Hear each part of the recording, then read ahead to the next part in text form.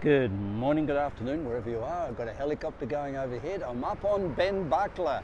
And for those of you I coach and those of you who love growing your life and inner wealth and inspiration and bringing more love into this beautiful world, you will remember this spot. It's my office, Ben Buckler, out here in the on the cliffs, the Walker office. Yes, it is. There's no other word for it. And well, it's a windy day. I hope my microphone's nicely insulated from the wind. I've got my back to it.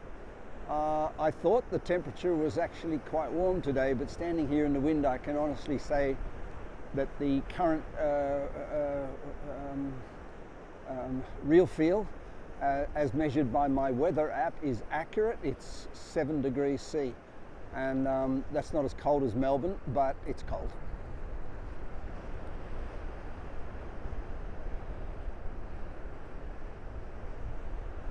What is leadership? I wonder if we can all just take a moment. If you're a mum or a dad, you lead a family. If you're a business person, if you're a rock band, there's a leader of the rock band. If you're a tennis club, there's a leader of the tennis club. You know, everything has a leader, and that's the way nature intended it.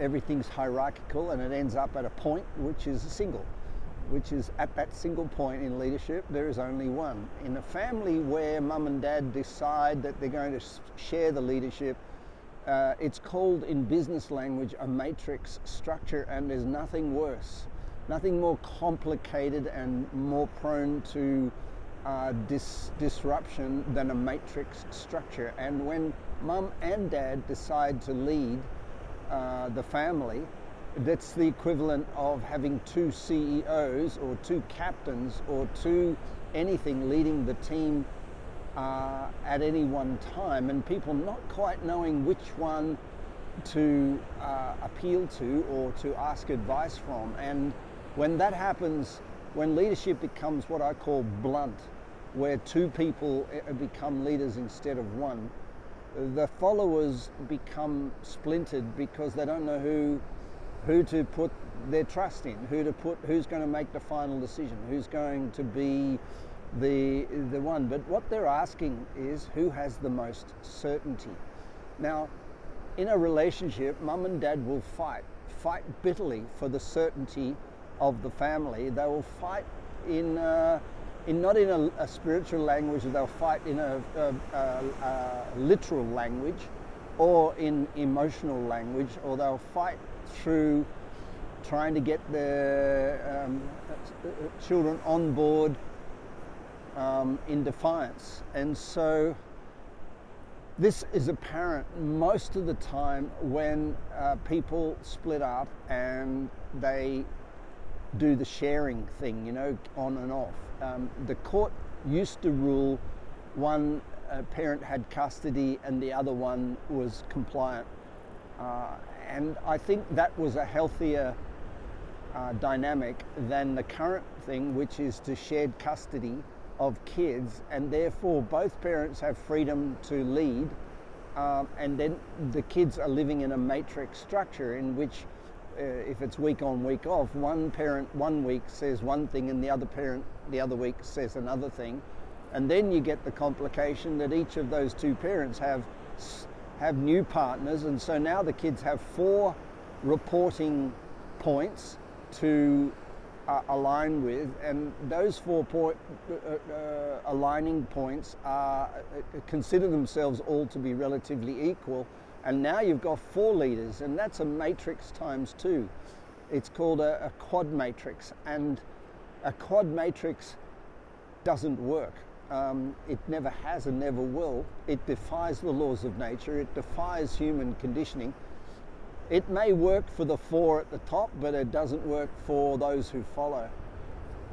And so I think even when a couple are split up, they really need to what they need to realize is they're no longer the dominant parent as they might have been before. They are now in a complex collaboration, and what we need to do then is articulate values and articulate behaviors that we agree are what we would coach our children to become, and have those written even when the kids are very young, so that there's a cooperation between split parents and cooperation between a blunt leadership, and the culture or the values statement becomes the leader.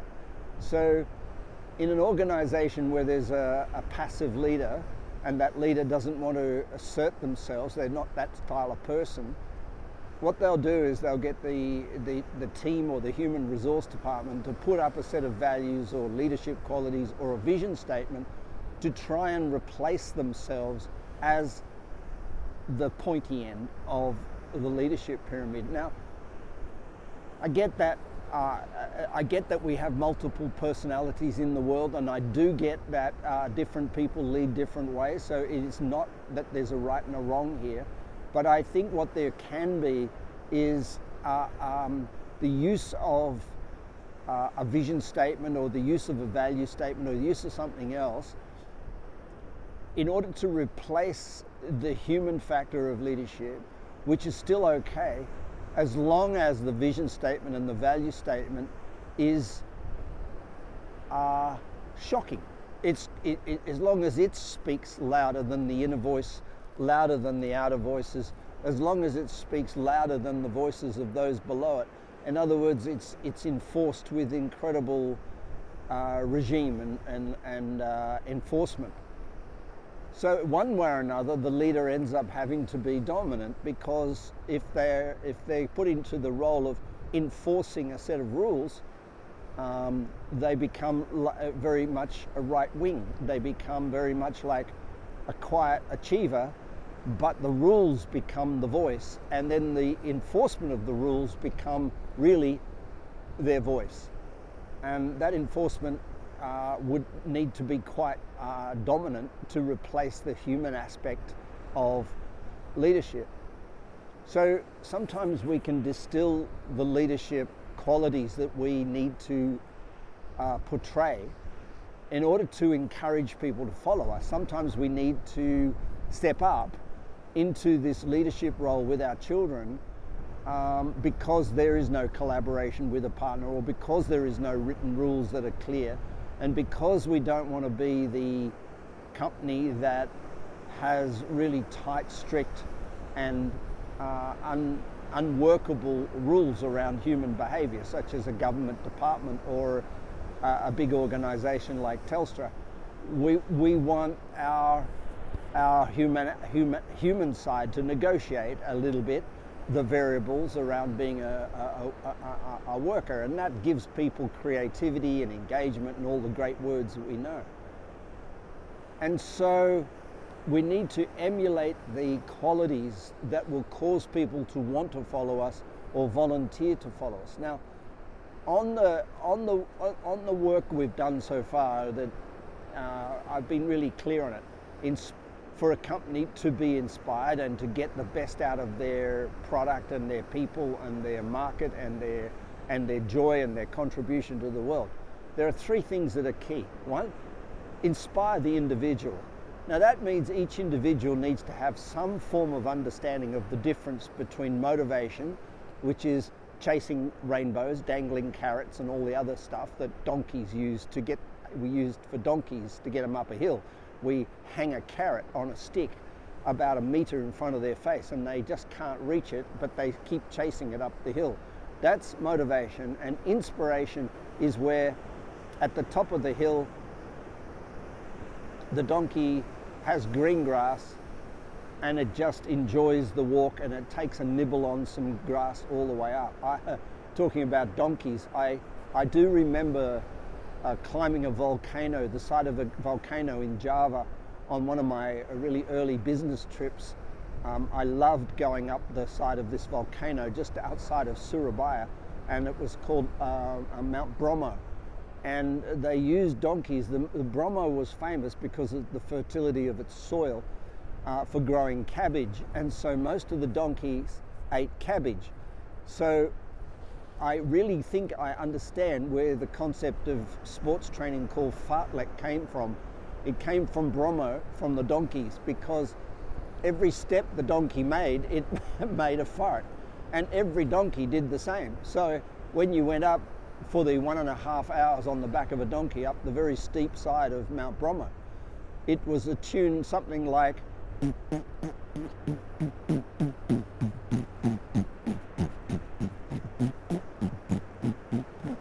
and next to you was a donkey,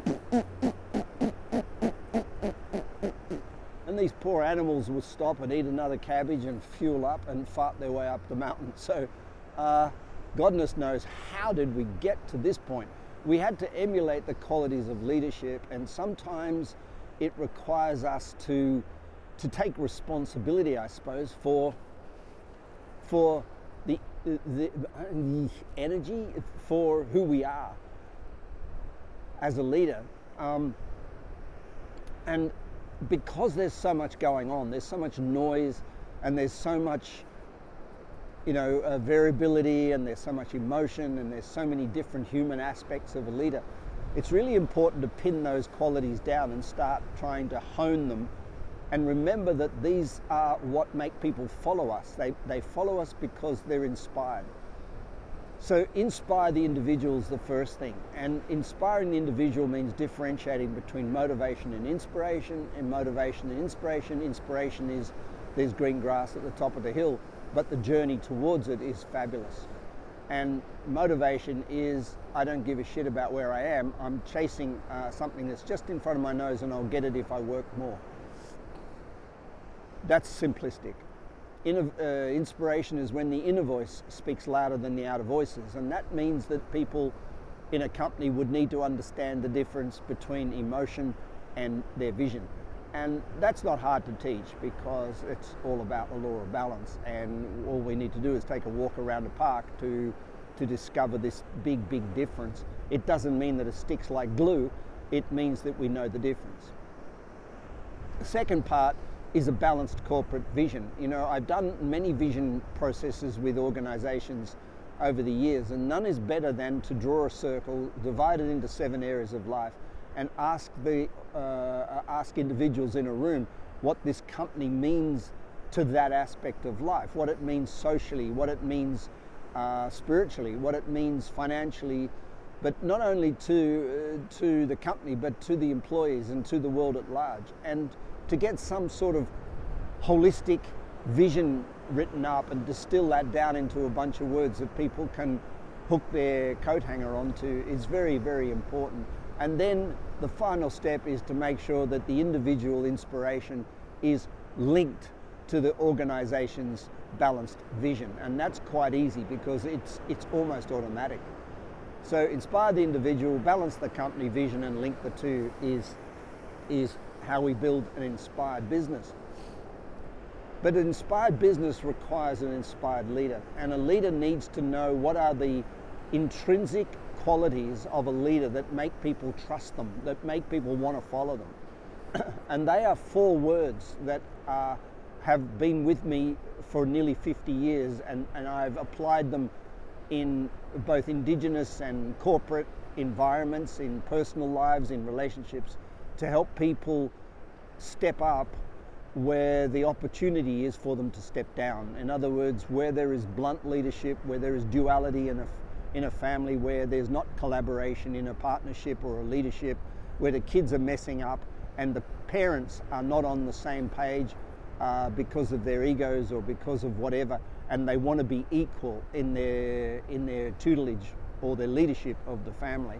These are the 4 words that I use, and they're called gratitude, presence, certainty, and love. And there's a lot of work goes into being grateful, certain, grateful, present, certain, and love. Firstly, grateful. Grateful for the past. It's not grateful for anything else. It's grateful for the past. If there's anything, if you throw a bucket down a well with a rope on it, and it comes up with water in it, that means there's something in the past that is still influencing very much the quality of your leadership and the quality of your parenting. People say, oh, my parents were too hard on me, my parents were too soft on me, my first relationship didn't work because la la la. That's not gratitude. That's understanding, it's acceptance, it's forgiveness, but it's ridiculous. It's a waste, a complete furphy. It's concreting over a dead body, and that body's going to stink whether you like it or not. So gratitude is gratitude for the past, and we're continually, by everyday life, being tested on it. Are you grateful for the past? Because here's an event that might trigger your body memory. Here's an event that might trigger your memes. Here's an event that might make you feel stupid. And the only way we know whether the past event is triggering our current reality is to have affirmations that are solid. I'm a genius and I apply my wisdom, we talked about in the last podcast. And then one day you're walking down the street saying, God, I'm a dummy. You know something from the past has come up and lurched into the reality of the present and is screwing up your leadership and your life and your parenting. So gratitude for the past is a big chunk of work. It's clearing out the well. And the commitment to do that on a daily basis is much smarter than doing it at the most expensive seminar on earth, which is a divorce. So there's one. 2, presence. Another word for being present right here in the now, in this moment, is the word inspired. I am inspired, standing on the cliff here, freezing my ass off, looking out to sea, talking to you. I actually am lost. If there wasn't a guardrail, I seriously would go over the edge right now. I am letting these words come through me, not from me. I am feeling the ocean, the wind, the breeze, the cold. I'm holding a cup of coffee, it's warm in my hands, but I am completely present. I am completely here, looking out to sea. I haven't got my eyes closed and drifting into Nana land and sprouting off stuff. What I'm doing is letting the words come through me by being 100% sensory present. I can smell the ocean, hear the ocean, feel the ocean, and the more I bring all those senses to one single spot, the more inspired I get. When I get inspired, my inner voice speaks louder than my outer voices. When I get uninspired, my outer voices, my worries, my emotions, my fear of failure, my uncertainty about life overwhelms me. So right now, I'm not worried about what people think. I'm not worried about how this is landing for you. I'm trusting and I'm knowing that if I'm fully present, feeling the beauty of nature in this spot, whatever I'm saying and whoever's listening, it's in the right zone. Presence. And another word for presence, as I say, is inspiration. Inspired by the moment. When the inner voice speaks louder than the outer, the inner voice, of course, doesn't come from you, it comes through you. The third aspect, as a helicopter passes overhead, is certainty. How in the hell do we get certainty? Well, it's a really ugly word because there's a lot of people who become hard-headed and fixed-minded to become certain. They say, I'm dead certain this is going to happen. And what we know when we're anywhere near that person, that this certainty is fraud. The truth of the matter is, we can't have certainty that things are going to happen. We can't. We can have certainty of our intent. We have certainty of what we would love to have happen. We have certainty about all that, but we can't have certainty that it's going to happen. This helicopter above my head right now could bang into me if it wanted to. So we can't have certainty of that, but we can have certainty. Certainty comes from, ironically, flexibility. If I know that I'm holding onto this rail and the rail is wobbling in the wind and the cliff is strong, as long as I keep moving around on my feet from side to side, I stay vertical. If I was to try and be rigid right here on the cliff, I definitely would blow over the cliff. There is no question about that. It's the fact that I can move my weight from one foot to the other, to move around, to morph in and out of situations, to not become emotional, to not make a stand, it means that I have absolute certainty that my intent is clean. So when we talk about this certainty thing, people get, as I say, hard-headed or rock solid or whatever it is. They believe that because they've written it, it's real. And that's just not. Certainty is flexibility.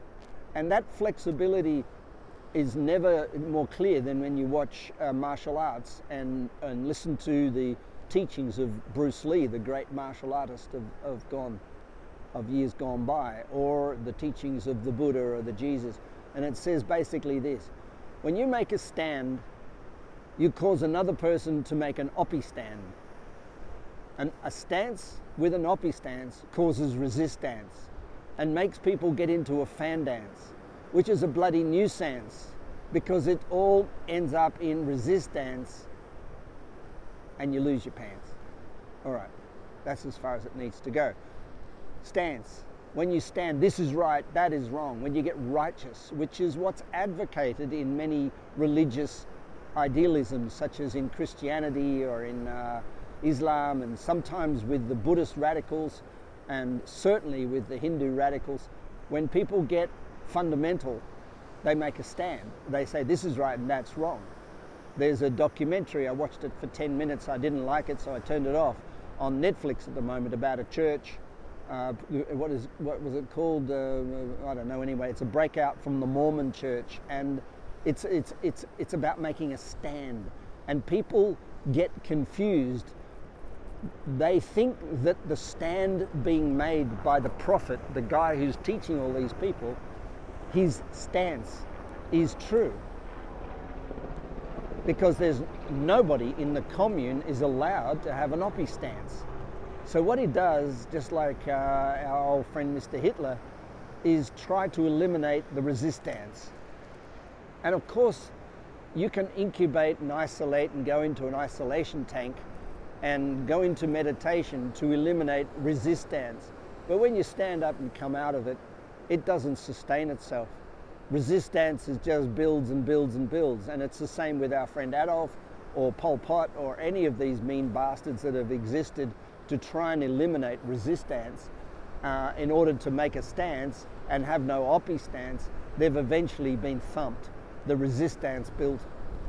And that's the same with us. When we make a stand, I'm right, the kids are wrong, I'm right, iPads should be put away, I'm right, this is wrong, I'm right, don't be stressful, I'm right, I'm righteous.